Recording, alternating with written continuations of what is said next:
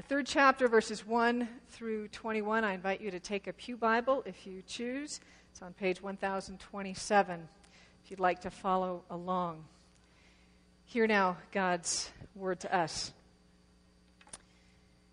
Now there was a Pharisee, a man named Nicodemus, who was a member of the Jewish ruling council. He came to Jesus at night and said, "Rabbi, we know that you are a teacher who has come from God, for no one could perform the signs you are doing if God were not with him." Jesus replied, "Very truly I tell you, no one can see the kingdom of God unless they are born again." "How can someone be born when they are old?" Nicodemus asked. "Surely they cannot enter a second time into their mother's womb to be born." Jesus answered, "Very truly I tell you, no one can enter the kingdom of God unless they are born of water and the Spirit. Flesh gives birth to flesh, but the Spirit gives birth to spirit. You should not be surprised at my saying you must be born again. The wind blows wherever it pleases. You hear its sound, but you cannot tell where it comes from or where it is going. So it is with everyone who is born of God, born of the Spirit." "How can this be?" Nicodemus asked. "You are Israel's teacher," said Jesus, "and you do not understand these things? Very truly I tell you, we speak of what we know, and we testify to what we have seen, but still you people do not accept our testimony. I have spoken to you of earthly things, and you do not believe. How then will you believe if I speak of heavenly things? No one has ever gone into heaven except the one who has come from heaven, the Son of Man. Now as Moses lifted up the snake in the wilderness, so the Son of Man must be lifted up, that everyone who believes may have eternal life in him. For God so loved the world that he gave his one and only Son, that whoever believes in him shall not perish, but have eternal life.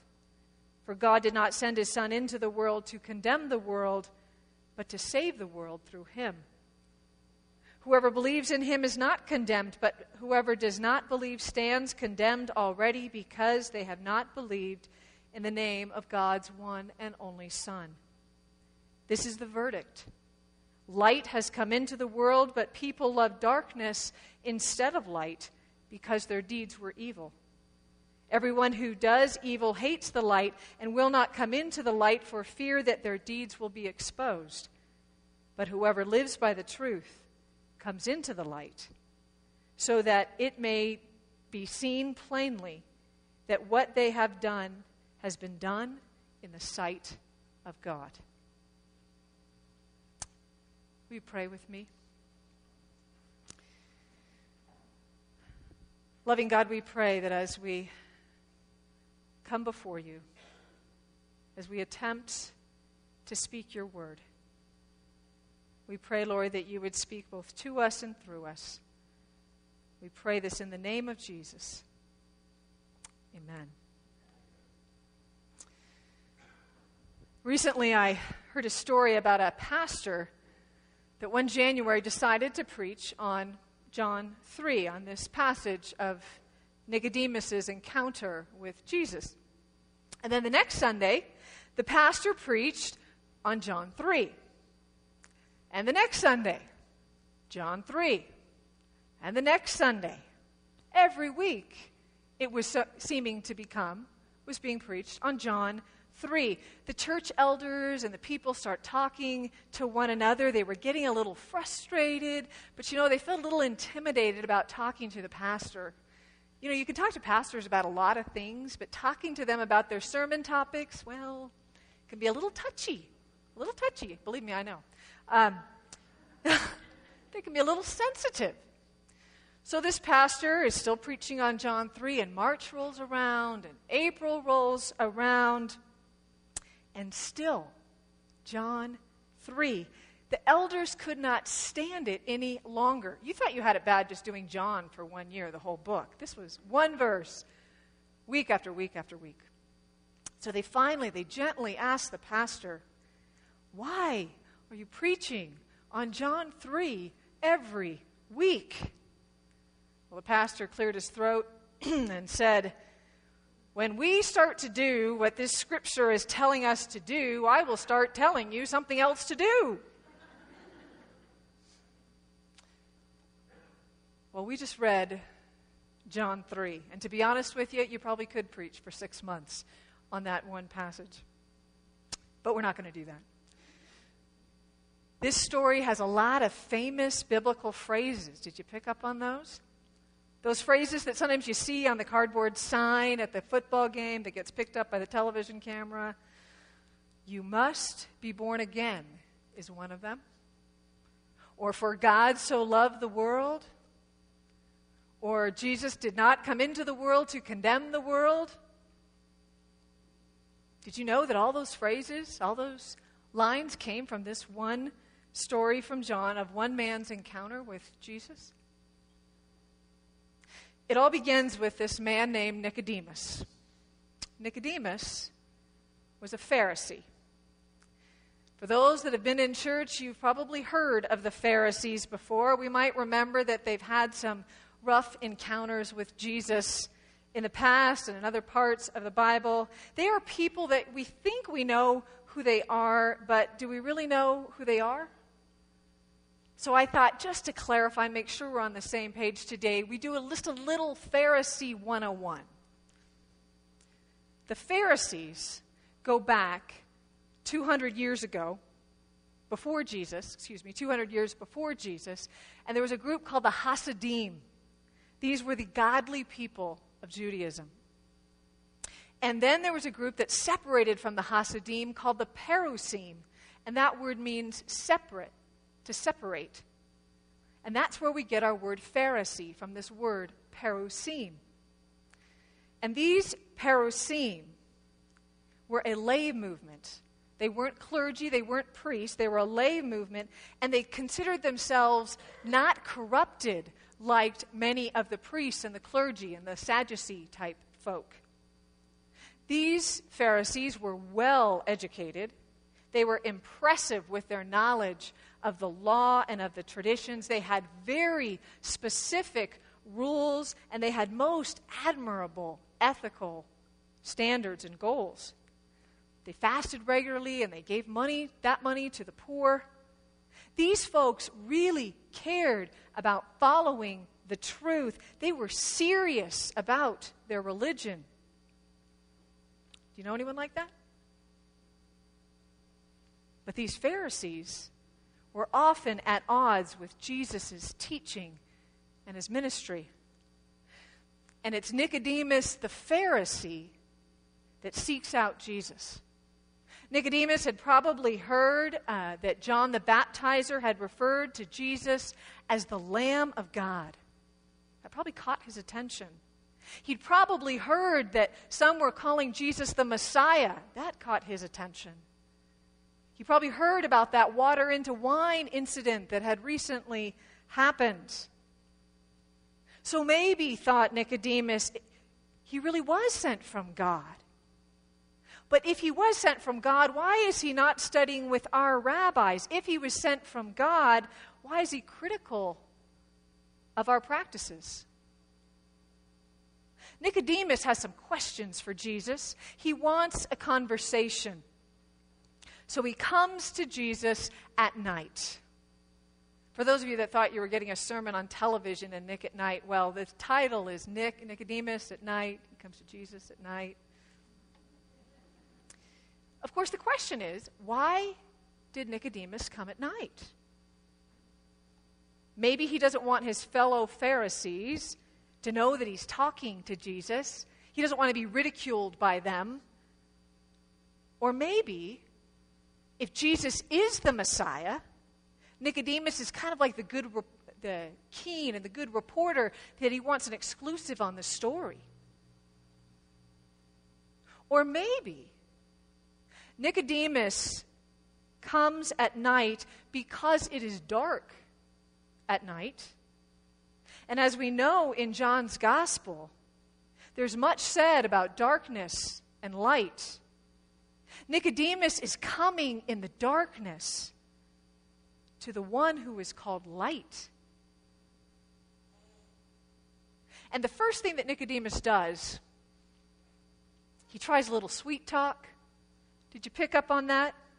He says, Rabbi, we know you are a teacher who is sent from God, for no one could perform the signs you are doing if God weren't with him. Oh, what a way to butter Jesus up, huh? But Jesus is not one to be wooed by flattery.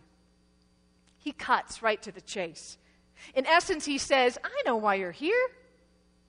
I know you want to get into the kingdom of God, don't you? Well, here's the deal.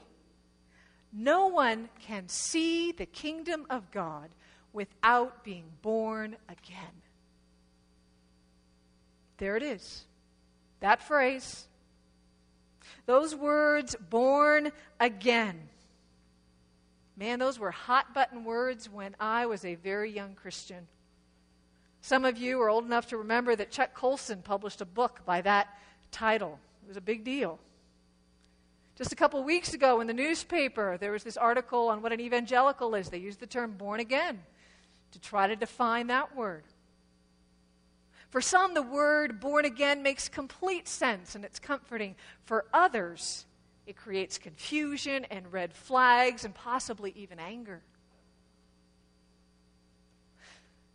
One pastor tells this story of when she was in a tire shop waiting area, those tire shop, the wonderful aroma of rubber in the room. You're picturing it. There's lots of chairs in there. She sits down on one with lots of chairs nearby. She picks up her women's magazine and she just wants to read her magazine.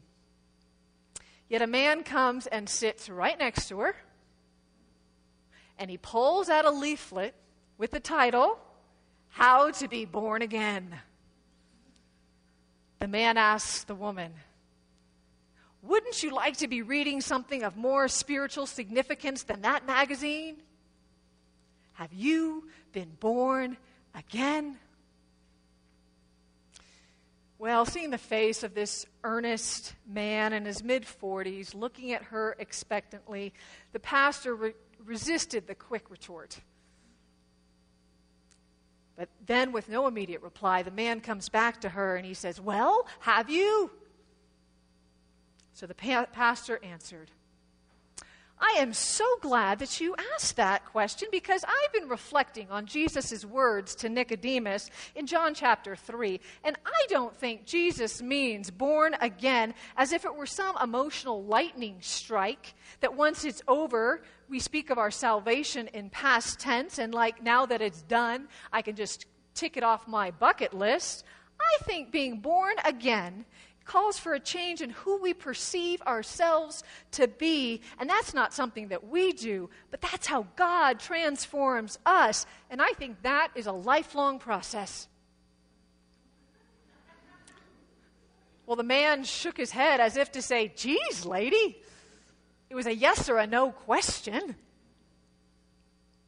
And he took his tract and he left. Nicodemus asked what born again meant.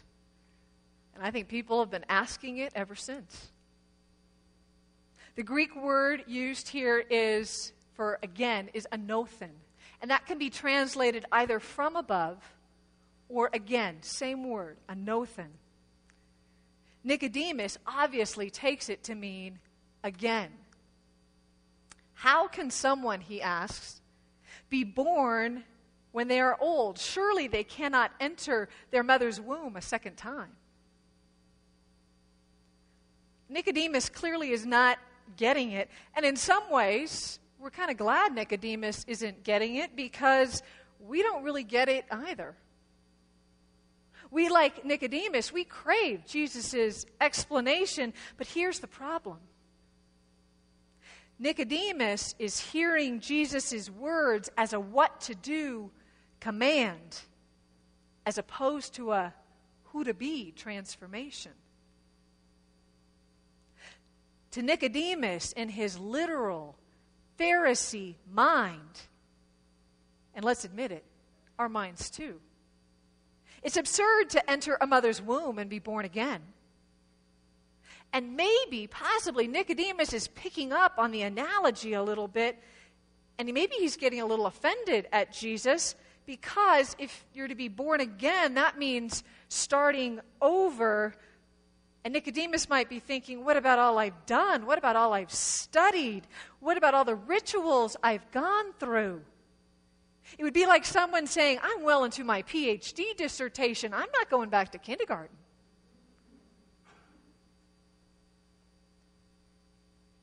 It's rather ironic that Nicodemus comes to Jesus. He recognizes that there's something about Jesus that is beyond his understanding. That's how he opened this time. We know you are from God. He recognizes that. Yet here, he's face to face with Jesus. And once he's speaking with him, he clearly does not get beyond his literal, earthly interpretation of what Jesus is saying.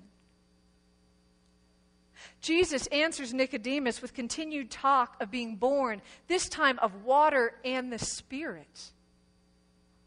And he tells him, don't be surprised about this born again or born from above talk. Jesus is trying to pull Nicodemus, and I think pull us, out of our concrete, human-centric minds to even get a little glimpse of what the kingdom of God is all about. And Jesus uses that analogy of the wind to help Nicodemus and to help us understand. Note, as many of you know, the word for wind in Greek is pneuma, and it's the same word for wind as it is for spirit. So Jesus is playing with these words. And he says the wind blows where it blows. You know, you can hear the wind, but you don't see where the wind comes from. You can see the effects of blowing trees and bending trees and through the leaves of the trees, but you don't actually see the wind. Like the wind is invisible, so is the Spirit of God. You can't see God, but you can see the effects of God. You can see the effects of the Spirit on a person's life. And maybe more than anything, you can't control the wind. You can't control the Spirit any more than you can control that wind. Maybe even more, Spirit-born people are not ones who are just following the rules. They're following God. Nicodemus is trying to get his head around this. And he gets out his final and very simple question to Jesus. How can this be? Jesus' response, some would say, is less than gracious. He says, you are Israel's teacher and you don't understand these things? Ouch. Jesus humbles Nicodemus. In essence, he questions those Pharisaical credentials of his, those that he's so proud of. Nicodemus, the Pharisee, had felt like he understands this kingdom and he has this kingdom under his control because he knows, or at least he thought he knew, what he was supposed to do. But Jesus' challenge to Nicodemus is there's so much more to believing. There's something deeper. There's walking and living under the control of the Spirit. Fred Craddock, a well-known author and preacher, tells a story about a young man he knew who was a special education teacher. And one November, the young man was in the schoolyard at the special ed school, and there was this beautiful little girl on the playground, and he came up to her and he just said, "So, how was your Thanksgiving?" And the little girl said, "My shoes are red. My shoes are red." There was something in this little girl's brain, the young man explained, that wouldn't let her connect with the world around her. The only thing she could say was, "My shoes are red. My shoes are red." Her response broke this man's heart. And it was after Craddock heard that story from his friend that he happened to go to Dallas, and he was visiting some friends there. This was many years ago. And they went to church together on a Sunday morning. And the music was incredibly inspirational. It just moved them, much like this morning. I felt moved by that music this morning. The prayers were well thought out. There was focus in the sanctuary. The sermon was strong and biblical. The congregation sang with joy and with volume. And when the benediction was spoken, Craddock says, he didn't want to move. He was truly inspired by the experience. He was just in awe and just wanted to sit there and soak in the Spirit.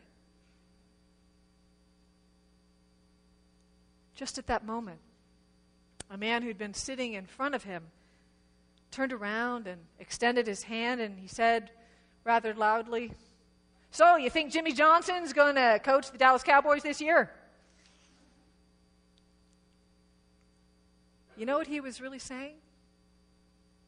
My shoes are red. He didn't get it. There was something in that moment of worship for Craddock that no one could define nor even describe. It was a spirit moment. The wind was blowing, but the man in the pew missed it. He must have had his windbreaker on. He might have known the words to the songs and the words to the prayers, and he was there and he stood up and he sat down, but he didn't get it. If one's faith is based solely on what we can see and the rules that we follow, and the words that we learn and the traditions that we hold, that faith is insufficient for the kingdom. That's what Jesus is saying. It won't hold up when life becomes challenging and confusing and the rules are not working. That is why Jesus was questioning Nicodemus and questioning his belief and trying to pull him out of his one-dimensional world. He was trying to pull him into that heavenly dimension. He was trying to pull him into the world of untamed wind and untamed spirit. It is as if Jesus is pulling Nicodemus through the door of the wardrobe into the world of Narnia, the land of Aslan, and introducing him to a mighty lion, a lion that let himself be humiliated and executed for the sake of a wayward teenage boy.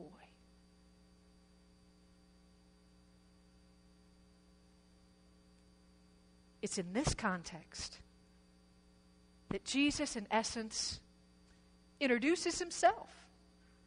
He introduces the Son of Man, who's the one who gives eternal life.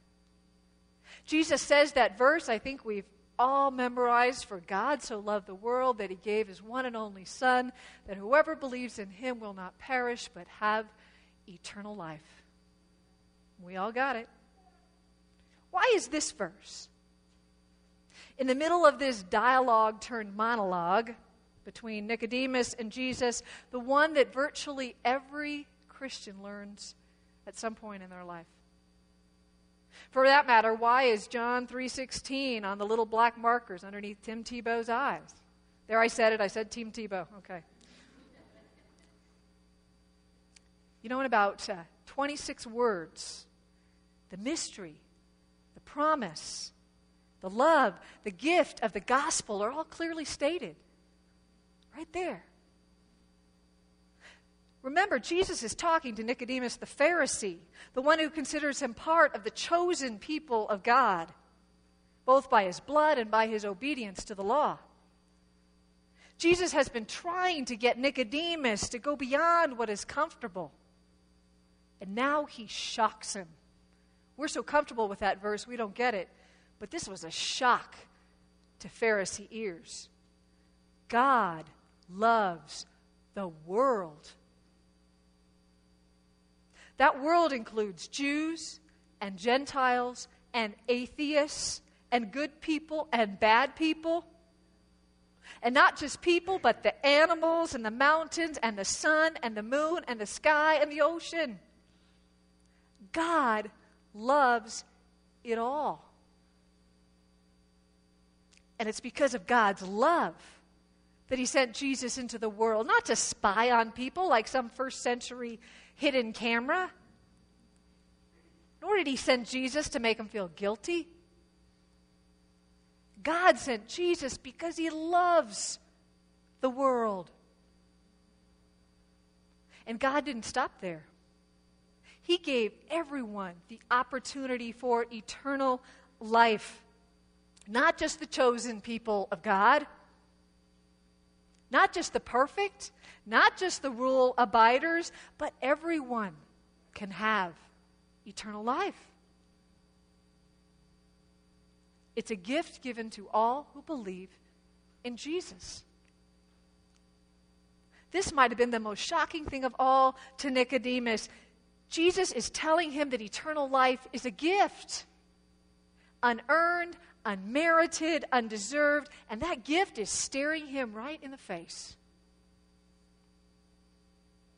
And Jesus concludes that monologue by clarifying, by emphasizing his purpose, and he says, "Indeed, God did not send his Son into the world to condemn the world, but that the world might be saved through him." God sent his Son, as one scholar puts it, on a great rescue mission, not on a great tattling spree.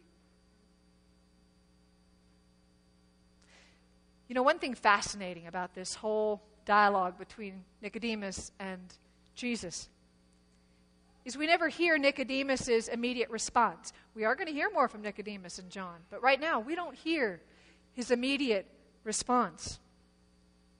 We don't know whether he actually grasped this concept of being born from above, letting go of his Pharisaical pride, and in essence, if he ever went back to kindergarten.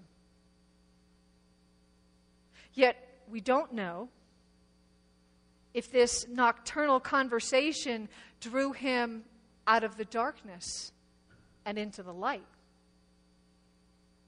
We don't know if he was able to take off his windbreaker